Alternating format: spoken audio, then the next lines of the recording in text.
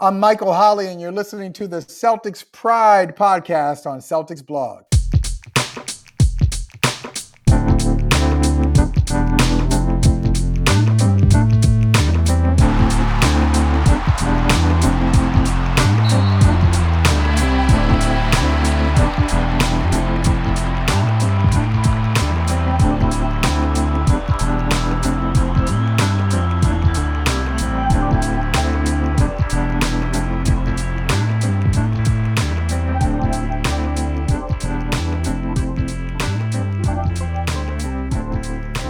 Welcome to the Celtics Pride podcast on Celtics Blog. I'm Adam Motenko. With me, as always, my twin brother Josh.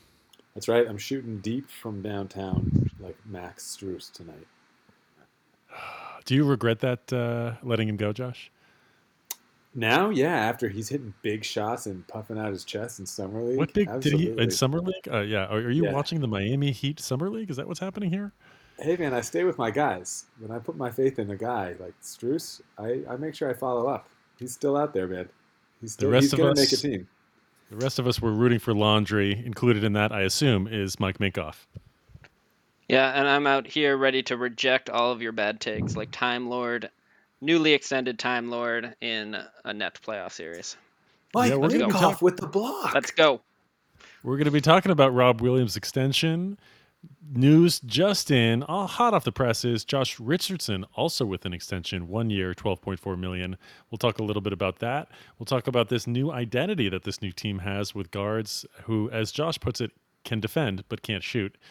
And we'll circle back to this Bradley Beal idea. Is he coming? Can he still come? What are the Celtics doing with their cap sheet? Let's start with Robert Williams. You guys, I feel like I'm alone here. I don't think this is a good signing. This is an overpay. I'm not a fan of this Robert Williams extension.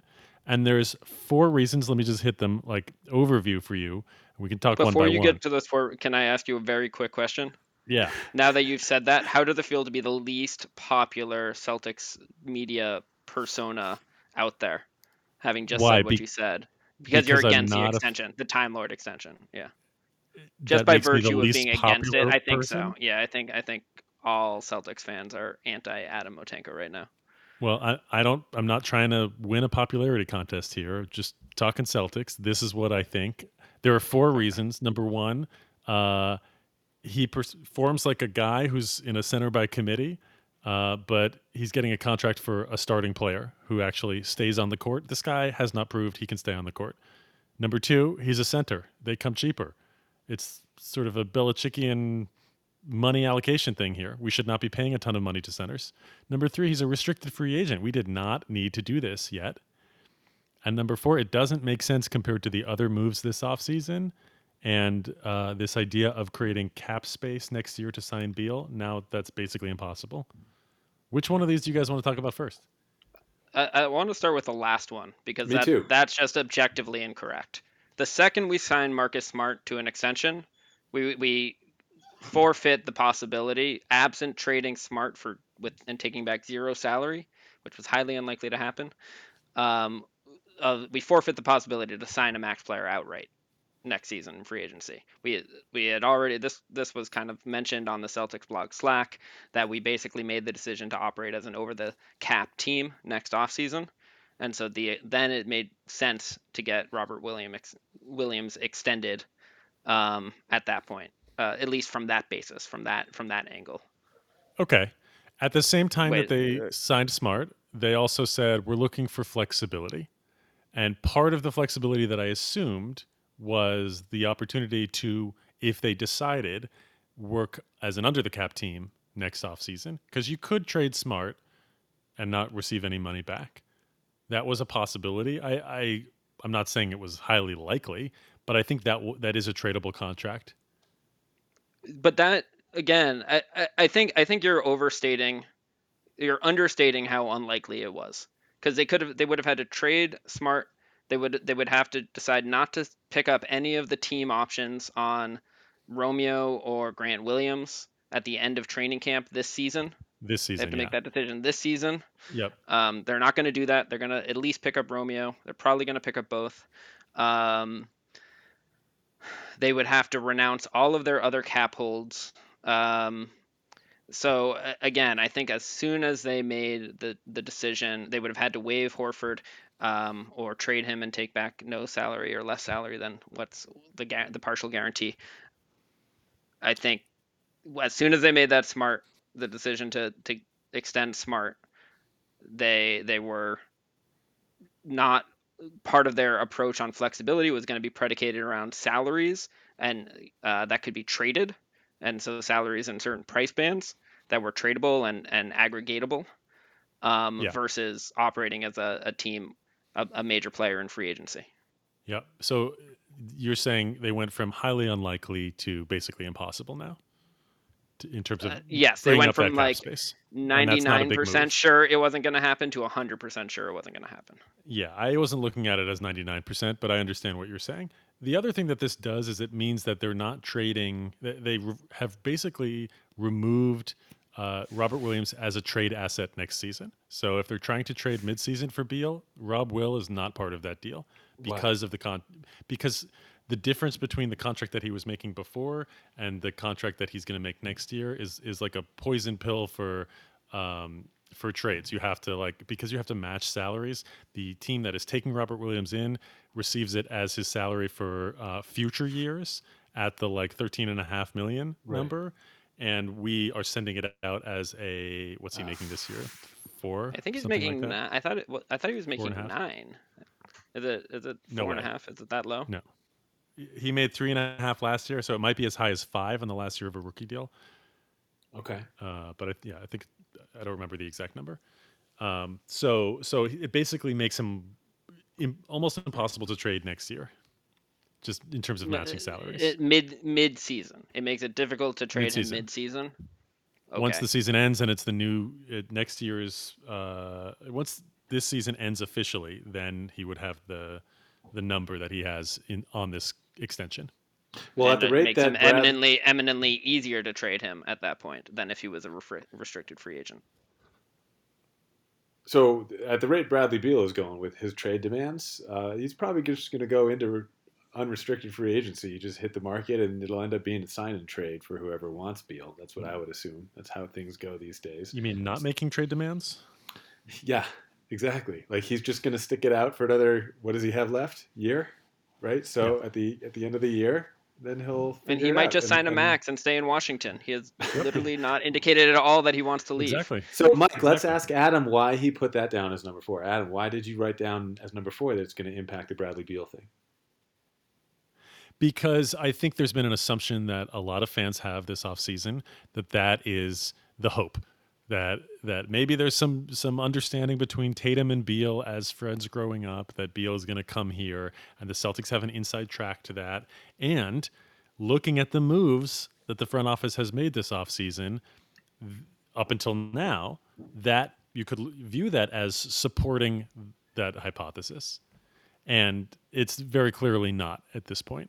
The idea that the team can spend into the luxury tax which Brad Stevens said in his last press conference that he has a right to. He's been given permission to by the front office, and one of the reasons they signed Schroeder to I can't remember which one, the lower mid-level exception instead of the $10 million one was because they didn't want to get hard capped so that they could spend into the luxury tax if they wanted to. Yet they have not really shown a willingness to do so yet. I lost my train of thought. Forgot where I was going there. So I'm under the impression that you can still trade for Bradley Beal. You just have to put pieces together that you just re-signed. So it's still not impossible to get Bradley Beal. No, but it's so Robert Williams, did you expect that he would be part of that package for Beal? I think it depends when the package is happening. If it's like a sign-in trade because he's played out his contract for the entire year and we're talking it's next offseason, it's going to take less to get him, I think, than it would mid-season. For sure. So this basically puts Robert Williams out of any potential deal in the next year, and to me, that makes it slightly less likely that Beal would come here in a trade this coming season. This is such a confusing conversation for me. Like, you guys are talking about like Bradley Beal, like we've just butchered this very likely chance we had of getting Bradley Beal, like, or the sign and trade could still happen. Sure, a sign and trade could still happen. Like, I think the chances the Celtics get Bradley Beal is like 10% or less. Like, this is not, we're not hanging our hats on the likelihood that we're going to get Bradley Beal. We signed a player that we think has a lot of potential and has shown some incredible flashes to a good cost controlled contract. At the one point, or one of the points, Adam, that you brought up that we haven't talked about yet is that we're overpaying him. Yeah. And I think we should talk about that because I think like we just disagree on whether it was worth paying this amount of money at this time. Another piece that we haven't heard reported yet that, so I'll just, my personal opinion is that if there's no team options, if there's no incentives around games played, I'm still comfortable with this deal. That said, I bet we're going to find out that there's a team option in the last year or partial guarantees or incentives based on games reached that are going to make some of the things that you're upset about as far as the dollar value attached to this less problematic when more details about the contract come out. That's my guess. Well, It's I would just a love to guess. see that. Yep. And my reaction here is all based on an assumption that it's just the straight, what is it, 4 years, 56 million, 54 million, averaging out to 13 and a half. So let's talk about this value because my biggest issue here is that Robert Williams cannot stay on the court. He has averaged 38 games a year in his 3 seasons in the league. He has only started 16 games in his entire career. He averages for his career 14.7 minutes a game, 19 minutes a game last year, but 14.7. Let me give you guys some comps to this, okay? 38 games per year on average, 14.7 minutes a game, only 16 games started. Romeo Langford, 25 games a year, 13 minutes per game. So similar minutes per game. These are low-level players. Grant Williams, 66 games a year. Grant Williams has averaged more minutes per game than Robert Williams, Yeah, 16.5. but who would you rather have on your team right now?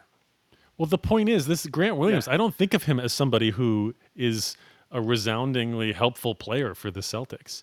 And yet he has only 2 less starts than Robert Williams. Semi Ojeleye, same average minutes per game, 64 games a year, 24 starts. Like, the Celtics had 3 centers on their team. They had 2 centers on their team last year that started almost 3 times as many games as Robert Williams has in his career. They started that number of games last year, just last year. Daniel Tice, 51 starts. Tristan Thompson, 43. Almost 3 times as many starts. Robert Williams has not proven that he is a starting player in the NBA. He has not proven he can stay on the court in the NBA. And we are paying him like he is a top 15 center in the league. We're paying him like he is a starting center who can play 30 minutes a game. And he just isn't yet. So, yeah, I mean, again, we're just going to disagree on whether it's worth making this decision. Correct, he has not proved that he can stay healthy.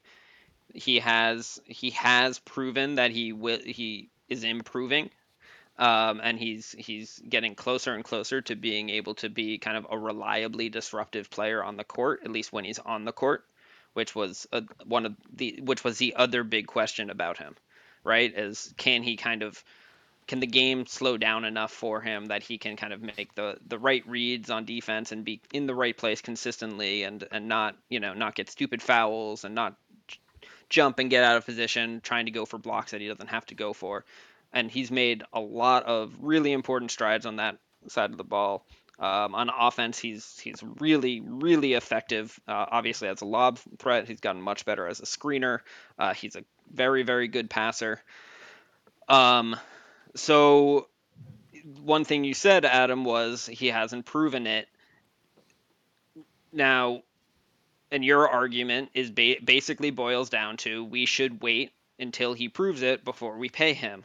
And he's a restricted free agent. There's no need to pay him now. The Yeah, that flip third side part. of it, He's a restricted free agent. There's no need to do it now. The flip side of it is if the team's belief, if the team believes in him and they believe that he has more to show, and that if his injury information is such that he could have a really solid or strong year this year. His kind of commitment to self improvement is such that he could have a really strong year this year. If the risk calculation is, well, let's pay him more than he's proven he's worth now, on the basis that if we wait, he's going to get a salary that's too cost prohibitive for us to match, or if we do match it, we're going to be in a worse and less flexible financial situation in a year from now. And that's the calculus. And they made a decision that's different than what you would make. I think it was a good decision, and I do that without all the information that they have available and without knowing if there's any trade-offs or incentives. So you and I just have a different base valuation of the risk that we would take at this point in time based on what we know about Robert Williams. So, Mike, the fact that he's a restricted free agent next year, that we did not actually need to sign him to an extension, we could have waited until next year and then seen, one, what kind of a year he had, and two, what other teams would be interested in him, still with the ability to match any offer that they had, or if he got some offer that we may not have wanted to match, to potentially trade him and get assets back. Why I do mean, it now? it's not uncommon to make these offers now. Atlanta offered like a 480 or something like that to John Collins last year. He turned it down. He made a Mhm. bet on himself, and it paid off. That Here was a 425? situation. Yeah, or Yeah. 525, wasn't it? Oh, 4 I don't know plus the number of 125, I years. Yeah. think. But so I mean, to me, it's a matter of, this was a situation where the team didn't. There was a risk to the team in letting it play out, and Williams' value ballooning past a point that they were going to feel comfortable matching. And there was a risk to the player because he hasn't proven his track record, and so they came. I think anyone that's watched Robert Williams can foresee a reasonable future where he outplays the value of this contract. But And it's I not a think those guarantee. Otherwise, people, he'd be paid more. I think those people are looking at his time when he is on the court and how he performs in No, those it's not a moments. sure thing. Adam, if it was a sure thing, he would get a max extension. It's a No risk. way. There is no way that even if he were Okay, healthy, maybe he not a would not max. be worth a That's an max. exaggeration, but he'd get a lot more than he's getting paid now. See, He'd get like that's the Clint last Capella piece. money. Okay. Clint Capella is making $16.5 million a year. He's making $3 more million than this guy. This is the thing people are missing. They look at the 13.5 and they go, "Oh, that's not a ton of money." It is for a center. That's not a lot of money for a wing. It is a lot of money for a center. You're paying him like he's the ninth or 10th best center in the league. No, okay. First of all, you keep increasing the number in the pecking order where he's paid. He's like the 18th Look, highest paid center in the league right now. I thought he was a lot higher than that. No, he's I think not. I think he's a lot higher. I think he is. He's no Hold more on. than 15th. I don't I'm gonna believe. pull Well, it up. hey, while you guys go Josh, look you it shared a up, list of this, and he was like 18. That list included like Giannis. It included like one or two like maybe centers. I think Giannis is legit classified as a center, so I was fine with it. But anyway, go ahead, Josh. while you guys go look it up, let me just say a few things about Robert Williams. I got When- I got it right here, Josh. You want to go first? Oh, I'm wondering how much longer this little tit for tat's gonna go, because there's some things that feel like you guys aren't seeing. He is 11th. He's 11th in the NBA at the rate that he was just extended for. Not He's the his current 11th highest salary. paid center in the league. Yeah, that's pretty high. So here's the thing about Robert Williams and about our offseason in general. There were certain things that needed to happen this offseason. We needed a new GM. Then we needed a new coach. Then we needed to re-sign Marcus Smart, kind of in that order. One of the other things that I believe we needed to do is make sure that we've got Robert Williams in the fold and to make sure that he's like given the incentive to perform at the level that we need him to perform at. I think that we need Marcus Smart. I think that we need Robert Williams too. I think when those two guys are on the court, our Tatum Brown combo kind of is like playoff ready. And even though Robert Williams hasn't played as much as we'd all want him to play, and that injury concern is huge, probably bigger to me than the fact that we're paying that much for a center. Because if he does stay healthy and he does perform to the level we know he can perform at, like his athleticism and his defense brings our whole squad to a whole other level. And then not to mention all the stuff Mike mentioned about his passing and things like that. So, I mean, just to have, we'll go into it later in the pod, but we don't have shooters on the weak side. We can't skip the ball. We need the lob threat. With the roll man is really important to us. And Horford can't catch lobs. Like Enes Kanter can't catch lobs. Like Robert Williams opens up a whole new part of the pick and roll and a part of our game offensively and defensively that I think is just really vital. And so I don't, you're betting on the future and you're betting on like talent coming to fruition. And so sometimes that's risky, but I think that this is a guy that's like, he's shown he's a part of the core. And I think the other guys on the team really want him too. Like if you ask Tatum and Brown, like, do we need this guy? Yeah. Betting on development is normal in a situation like this. If it were just betting on development, I'd be fine with it. It's not. I mean, I would have some issues with the fact that you're paying that amount for a center, but okay, I would understand. My biggest issue is the fact that he can't stay on the court. This is a center with multiple lower leg injuries, So who hasn't look, even been able to play like half a season yet. so Like this he is can't why even string 10 again, games in a row together. I think you're reacting a bit too strong too soon because we don't know the full contract details. And I just look at like the Zach Collins deal Mm-hmm. that came out, and it was like 3 years, $22 million, and everyone was like, Yeah. "Whoa, that's way too much." But it's one fully guaranteed year. The second year is partially guaranteed at a pretty low partial guarantee. I don't remember the exact number. And the third year is fully non-guaranteed. So, Wow. like, it is entirely possible to me that there are some favorable guarantees in this deal, and that again there are some games reached incentives.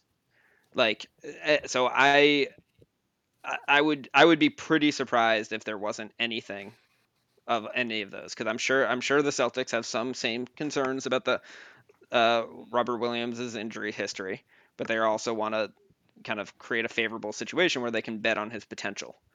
And I could see for Robert Williams and his agent wanting to kind of find an arrangement that likewise kind of parlayed and mitigated some of the risk for the Celtics, but also gave Robert Williams an opportunity to get more guaranteed money than he otherwise would have, especially if injuries continue to derail his Yep. season this year. So Robert Williams has made $5 million for his career up until this upcoming season. He's a guy who should want to lock in that next contract for life-changing money. right. So Mike, are you if expecting him to have unguaranteed, non-guaranteed years at the end of this, partial guarantees, or just I'm incentives really based curious. on games I played? would expect him to have at least a partial guarantee on the fourth year. I'm curious if it would be as aggressive as like a partial guarantee third year and non-guaranteed fourth year or something like that, or a fully non-guaranteed fourth year. I'm really really curious.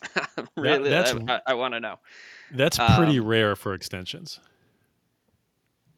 That would be new as far as I'm concerned. I don't know the answer, especially for a I player don't at his know. level. Like the guys that get extended are max players and players who the team is getting a really good deal on. And I just Adam, don't. He's Adam, not here's in the that thing: category.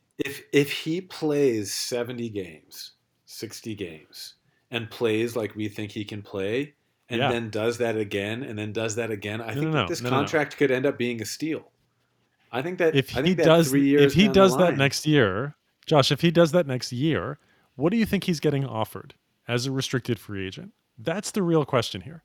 more than this. Like, what number is he getting? How much more? I think it could be 18 Jared to Allen, 22 million a year. Exactly. the Jared Allen Jared deal Allen is an example. The Jared Allen deal is such a crazy overpay. Like right. by a front office better. that I don't really trust. And he's Jared better. Allen's And he's proven a lot more. Yep, and it's so Jared Allen, $20 million a year. Apparently Toronto was after Jared Allen, but do you really think Masai was going to play $20 million to a middle of the road center like Jared Allen? I don't. I don't think Cleveland had any competition for him. So first of all, Williams' salary next year is going to be like 11 million.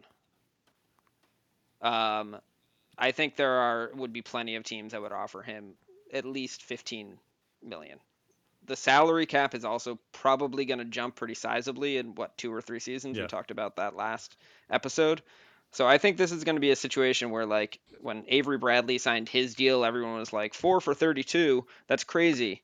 And then like a year and a half into it, everyone was like, oh, that's a really movable deal. Was I that the think actual Robert number, Mike? Williams. I'm pretty sure it was 4 for 32. You remember that number? Good memory.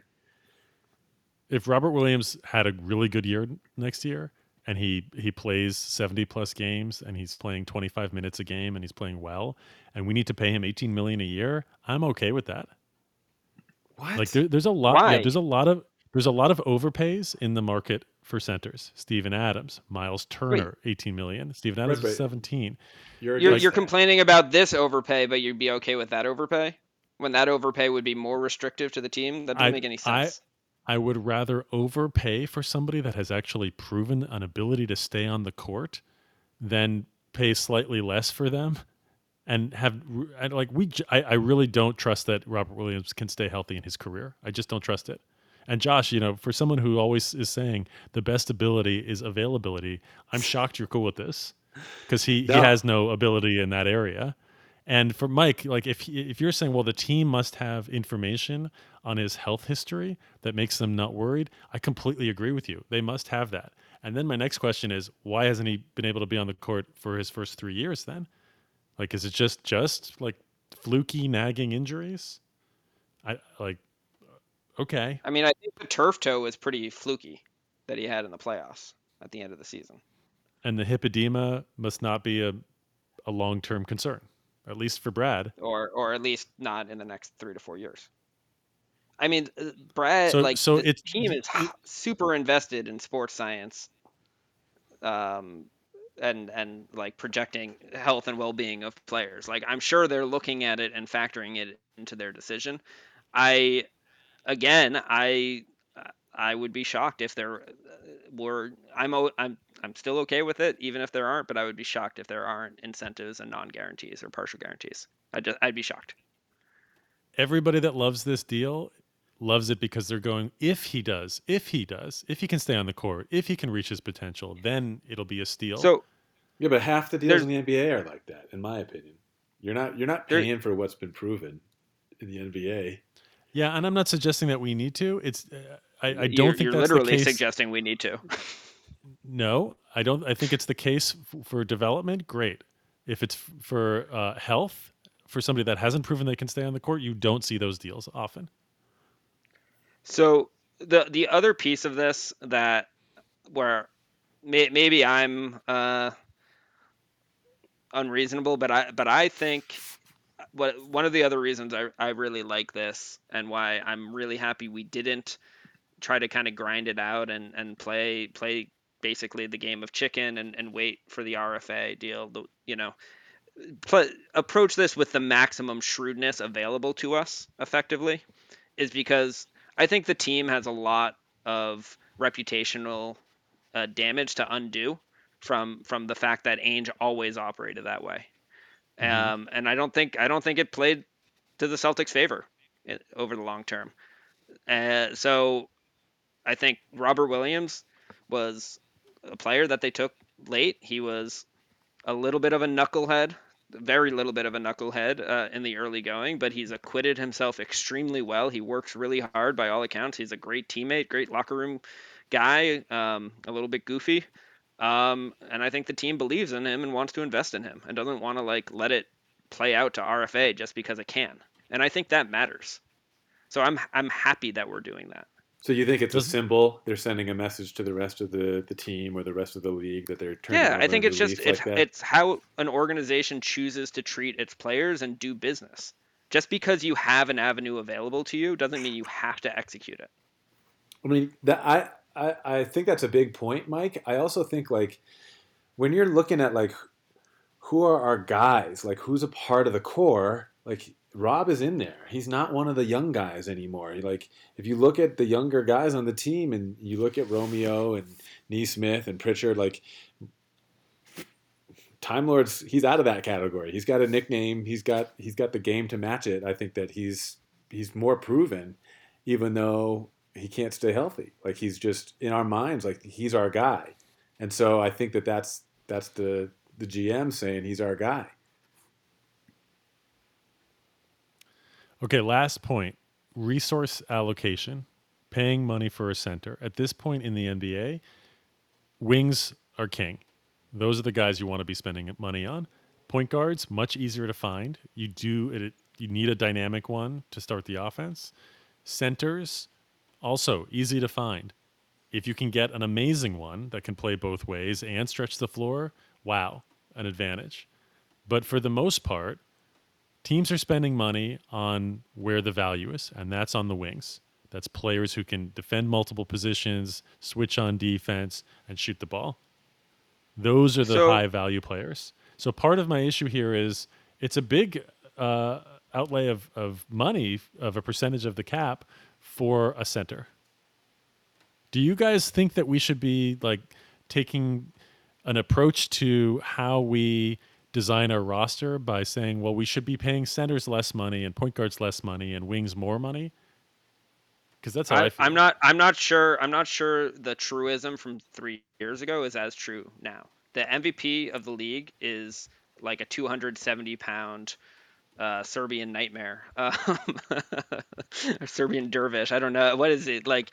The teams with the best records in the respective conferences had max centers. The Giannis In the is regular effectively season. a center. In the In regular the regular, season, okay, yeah. yeah. If you're Giannis including is Giannis as a center, but then Giannis great. is effectively a center. But if you look back over the When last the few Bucks are years at of their the best, teams, he plays as a center. I completely agree. If you look back over the teams that won the championship the last few years, they were not paying their centers a ton of money. Or Anthony Davis. Are you Is considering effectively a him a center? Yeah, I mean that's Yeah. those are Well, centers the these point days. of Robert Williams is that he can play against super athletic, mobile centers and be switchable on the perimeter.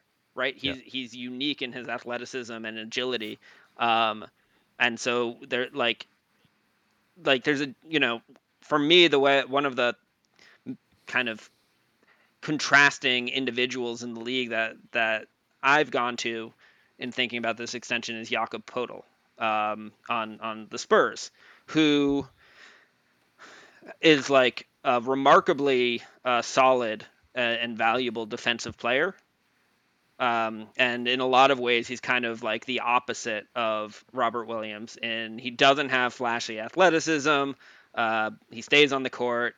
He plays his 20 to 25 minutes a game. He makes a big difference. He's paid a few $2 to $3 million a year less. His deal averages 8.75 a year. Yeah, So like $3 million-ish less. 3.5. 3.75. Yeah. And that's a good comp because they waited for him to get to restricted free agency, and then that's the number they gave him. So, but look, if you're trying to guard Joel Embiid, or you're trying to guard Giannis, or you're trying to switch LeBron onto your center, you don't want Jakob Poeltl being that guy. That's where I was going. That's where I was going. Is that he's our best shot to guard any of these guys off of a random switch, or to guard anyone who's too big for everybody else, like whether that's Jokic or Embiid. He's really important to the team. Basically a concession.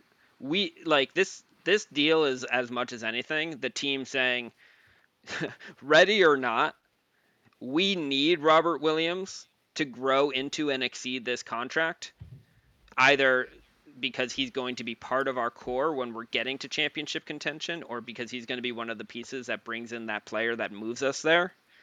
But like, we have to make a bet on Robert Williams because he's key to our path to getting to championship contention. And that's what this deal signals to me. And I don't disagree with that. And our Giannis stopper is now playing in Milwaukee. Semi Ojeleye. Well, no, we got Al now. We got Al now. Let me ask you this question: would you rather have Evan Fournier and Daniel Tice next year, or Robert Williams and Josh Richardson? Oh, man, that's tough.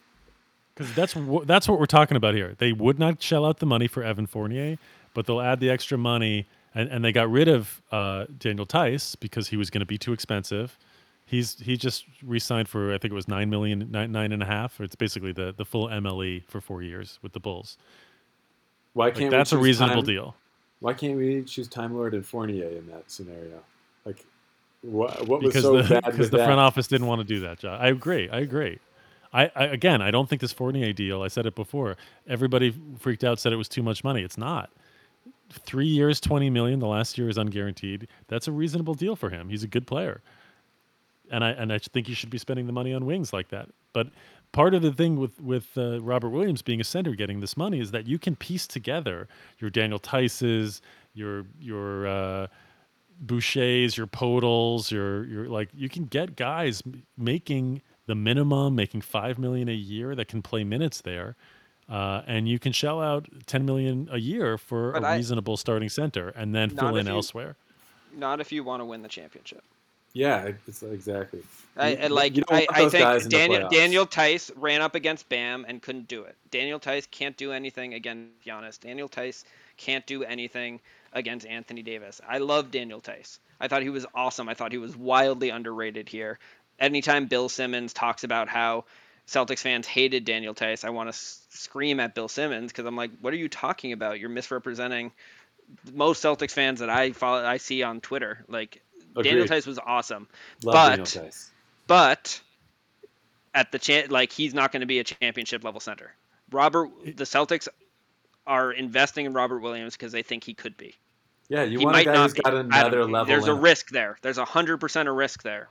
But the Celtics are making a calculated risk. You disagree with it? Of course they are. I get that. We all know. I'm fine with that. Mike. We all know that they are. The question is, how do you feel about it? Yeah, Do you and think I Robert feel Williams good is going to about be it. that guy? You think he's going to be that guy? I think it's worth the risk. Yes. Yeah, I think he's going to be that guy. I think he's got another level in him. That when he plays all year, finally healthy, and Adam can like have a big sigh of relief, and then we get to the playoffs, he's one of the guys that could like raise his play a huge level, a whole step up, like as the playoffs continue. Like he can be an X Factor type guy. He's just that kind of athlete and basketball savant.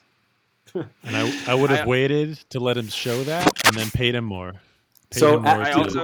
Part of Celtics Pride podcast is like really letting us know how you feel about it. I'm glad you shared how you feel, got all that anger out. Like, let's use this as therapy right now. I also one very quick thought on Robert Williams. I do think, we've started to see a little bit of his like 15 to 20 foot jumper come out. I think that that could become a more reliable weapon, and I'm not ruling out, where this is going, the possibility of the Time Lord from 3 at some point, not necessarily next season, but at some point in the course of this 4-year deal. I wouldn't be surprised if he's working his way out there. Just like Tristan Thompson last year, right, Mike? Yeah, that one didn't look so good. I still have to pay you guys for that. Mike, after having such a good point, hammering that point home so well. Wait, you don't think the jump shot can come out? Not necessarily the 3-point range, but you don't think we'll start seeing more of that 15 to 20 footer at least? Not only do I not think, not only do I not agree with that, but I wouldn't have ended such a strong argument with such a baseless, frivolous like addition at the end, like just to make sure. It's coming. I feel like It's kind of like cut your legs out from underneath you. No way. As concerned as I am about Robert Williams staying on the floor, as concerned as I am about Robert Williams staying on the floor, I'm even more concerned about the idea that he's going to get a 3-point stroke and shoot them at volume. Well, with this contract, Adam, he better. That's right. Exactly. No, he doesn't. He doesn't even need to do that. That's what the 3 stands for in his name. Yeah. Did you guys know that? Did you guys know that Luke Cornett has started more than twice as many games as Robert Williams in his career? I kind of like Luke Cornett. Did you know Luke Cornett has played for many more terrible teams than Robert Williams has in his career? Well, ESPN a related fact. Did you know that Enes Kanter has started more than twice as many games as Robert Williams just last year for the playoff? Portland made the playoffs, right? Did they? Yeah, I think so. Adam, how many summer leagues adds up to Robert Williams' total games played? Can we talk about Josh Richardson? Yes, and I just the transition to that is that I would probably be a little less annoyed by this signing if the ownership group showed a willingness to pay the luxury tax this year by re-signing Evan Fournier. So. And if they didn't have a marketing PR statements like, oh, we're looking for cap flexibility this year, well, clearly not in the realm of signing a big time free agent next year. After you said that, that's not part of the flexibility that you're looking for, and clearly Why? you've now extended Josh Richardson another year. So I'm just confused about what is this flexibility we're talking about if you're It's creating like all you this don't long term. understand how sign and trades work. I don't, or Mike, I It's like mean, it's settle like you down, don't Mike. understand how cap sheets work going forward. The flexibility of not having people signed is part of what I assumed that they meant by that. So now acting as and an you over the were tax wrong in team with your a lot of assumption. yep, and now they're acting as an over the cap team, going years out, and I'm just not clear on what that flexibility looks like as you're signing people multiple years into the future. Maybe it So like looks like maybe it looks like just not thinking Fournier was worth the number he wanted and trying to yep get a replacement for him at a lower yep. number so that you have some more cap flexibility. 6 million or whatever it is. So it was one extra year of Fournier as opposed to the next two of Richardson at a much higher number. At a higher number that may have been Yeah. harder to Yeah. move. Yep. So I mean, the worst case scenario with that Richardson, I was surprised by the Richardson extension. I'm not going to defend it to the death, but I also don't think it particularly limits our flexibility. It's a very movable salary number at that kind of middle band, $12 million, 12.6, whatever it's going to be next year. Worst Do you case think scenario, Fournier it's an expiring deal effectively after this year? after this Do you year. Yeah. do you think Fournier is tradable at his deal, 3 years, 60 mil? Because I think he is. Yeah. We talked about this a couple episodes ago. I think he would have been salary filler. I think if you're trying to move him for a better player, he's not going to move the needle. Like I don't think people are going to look at him Right. and be like, "Oh yeah, we can sell our fans or our ownership Right. that we got Evan Fournier." But he's the So, next level below that. Isn't New York doing that? yeah, but maybe I don't know. I mean, So I don't think look, I don't think anyone in New York thinks they're going to the championship because they got Evan Fournier.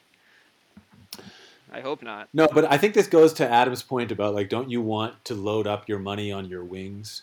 And there is a point to that. I think that there's the way the center position and the power forward position has gone from 7-footers and 6'10" guys down to 6'9" guys who can switch on defense, and they're really like large, small forwards from the 90s. What that's turned into is now you have like 3 different positions playing the wing, sometimes 4 different positions playing the wing, and you have a point guard and a big small forward. So just because there's more wings on the court for you, you need to have better wings. You can do that, with paying them a lot of money, or you could do it through the draft. Like New York is another example of a team that's got a really good big wing, in R.J. Barrett, who's still on a rookie deal with everything else that they have. So that's why the Fournier thing is better than the Josh Richardson thing, in my opinion. Here, but we got to move the pod on. I feel like there's the bigger issue of like the size of our wings or whether we're spending our money on these wings is like, what can these wings do? And I've been wondering if I need to go to SA. It's not AA, not for alcohols. It's for spacing, like people who are addicted to spacing on the basketball court. I'm wondering if I'm one of those guys because I'm looking at our team and our guards can't shoot. We've got Tatum shooting 40% and Brown shooting 38%. Those are career numbers from 3. But who's going to help them space the floor, right? So the next person you'd probably think of is Nesmith or Pritchard. Pritchard shooting 41%, but is he a guy that we want playing 30 minutes a night? Probably not. Nesmith shooting 37%, and if we remember when he started his first year, he was 26% and then 32%, and then he got hot towards the end of the year. So we're expecting that 37% to raise up. And maybe, Adam, I know that you've talked about Horford shooting. He's 36% for his career. That's league average. But if you look at our guards, Marcus Smart shoots 32% from three for his career. Jay Rich, 35.8%. Schroeder, 33.7%. And we don't need to talk about like Romeo and Chris Dunn and Carson Edwards. Those guys are at or below 30%. So our guards with those guys, 31%. If you're just talking about like Smart, Richardson, and Schroeder, the guards who are going to play big minutes, they shoot 33.8% for their career. So when you're Tatum or Brown and you've got the ball on one wing and the big comes to set that screen and you're in that pick and roll, you're not really thinking about the skip pass unless you got a Pritchard or Neesmith over there. Like that skip pass is kind of being taken away. And Horford doesn't really solve that, in my opinion. The league average went up last year to 36.7%. So shooters are getting better and teams are getting better at the three. And if we're going down, or our trajectory is going down in terms of where we rank among the league leaders in 3-point percentage. Last year we were 10th in the NBA in 3-point percentage at 37%. The Nets and Bucks, two of the top 5 teams, shot 39% or over. We were 12th the year before that, 7th 3 years ago. So it feels like we're kind of going in the wrong direction with that trajectory. So I'm wondering what you guys feel about this, like not just in the pick and roll, but I mean, do we want to now take the ball out of Tatum and Brown's hands so they're the ones on the receiving end of a drive and kick? I mean, that might be one of the things, one of the reasons why we would get a Dennis Schroeder, who's a really quick driver, and a Josh Richardson who can do a little bit of that too. But I'm a little worried about this. This is kind of why I'm mad at him today. Thanks for sharing why you were mad. Well, I was thinking about this earlier today. I think Horford helps with that for sure. I think that Schroeder that's going to be an issue for him, but you do want the ball in his hands. Josh, last podcast you mentioned that he's good off the ball, and I wasn't quite sure what you meant by that, but I'm assuming you mean like grabbing it and cutting off a pass. But you're definitely going to need guys. Oh, and Marcus Smart. Sounds like the ball will be in his hands more, and I want him initiating the offense. I want him bringing the ball up. I want him running a pick and roll.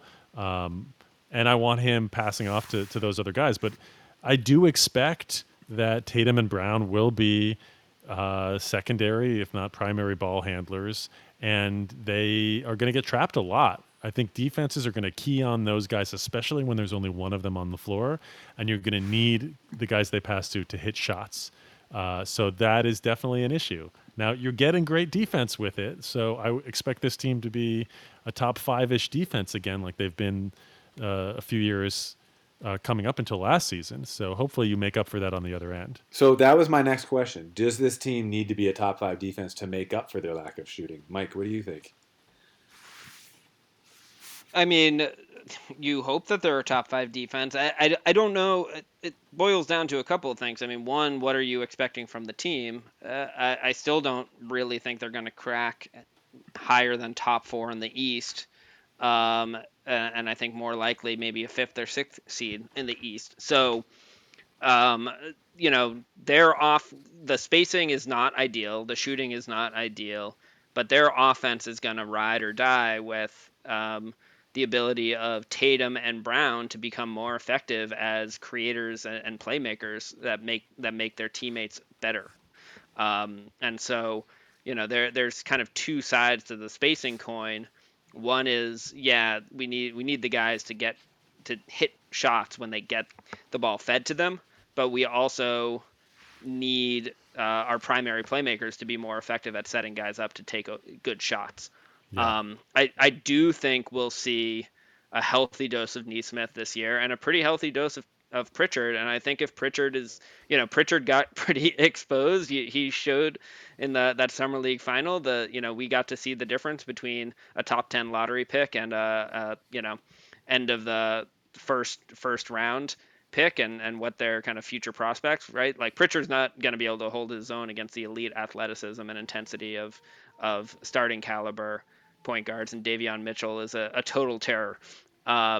But Pritchard is going to have a role that could be anywhere from 15 to 25 minutes a night. And if he's keeping defenses honest and shooting those deep threes, especially, that's going to be really significant for our team. And so I do think there's a real opportunity for both Pritchard and Neesmith to get run because we have a dearth of shooters. I think one of the silver linings or benefits of Fournier not being on the team is that it opens up a lot more space for Neesmith in particular. Um, and we'll see. We'll see if Brad Stevens made a comment in in introducing Josh Richardson, how the Celtics numbers were that Richardson's a better shooter than especially when he kind of gets the ball in the right places than his numbers, especially last year, would suggest. So I think they're counting on him to be better. I'm curious, Josh, if you have kind of at the ready Marcus Smart's 3-point shooting percentage for just his last, I don't know, 2 or 3 seasons versus his whole career. Because I'd imagine it's a little higher than that 32%, but I'm sure it's still not super overall. So yeah. Anyway, I do think the team has a lot of defensive potential. Then again, I thought that last year, and we were a defensive nightmare. So, we'll wait and see. If I were going to pinpoint a biggest worry about this team, it wouldn't necessarily be on our spacing and shooting. It would honestly be, I'm still worried whether Jason Tatum has enough kind of true alpha dog in him to carry this team to where it needs to go. I'm not convinced he's got the I'm going to go and take it that we need from a true 1A player. Yeah, Marcus Smart's been at 36.4% in 2018. That was his best year. Then he went down to 34.7, and then last year 33%. Increasing the attempts like per year. 34-ish. So he's getting back to his career average of 32%.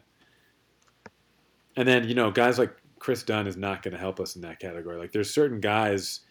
Even the way I phrased it in my notes is even if you told certain guys that they could never shoot a 3-pointer. Romeo, Carson Edwards, Chris Dunn, we would still be averaging 34% from 3 or 33.8 among those guards. And that's another reason I miss Fournier. And lastly, I feel like Marcus Smart is going to make up for this. His lack of shooting, I know he's going to be in the other team's head. He's going to be making winning plays, diving on the court.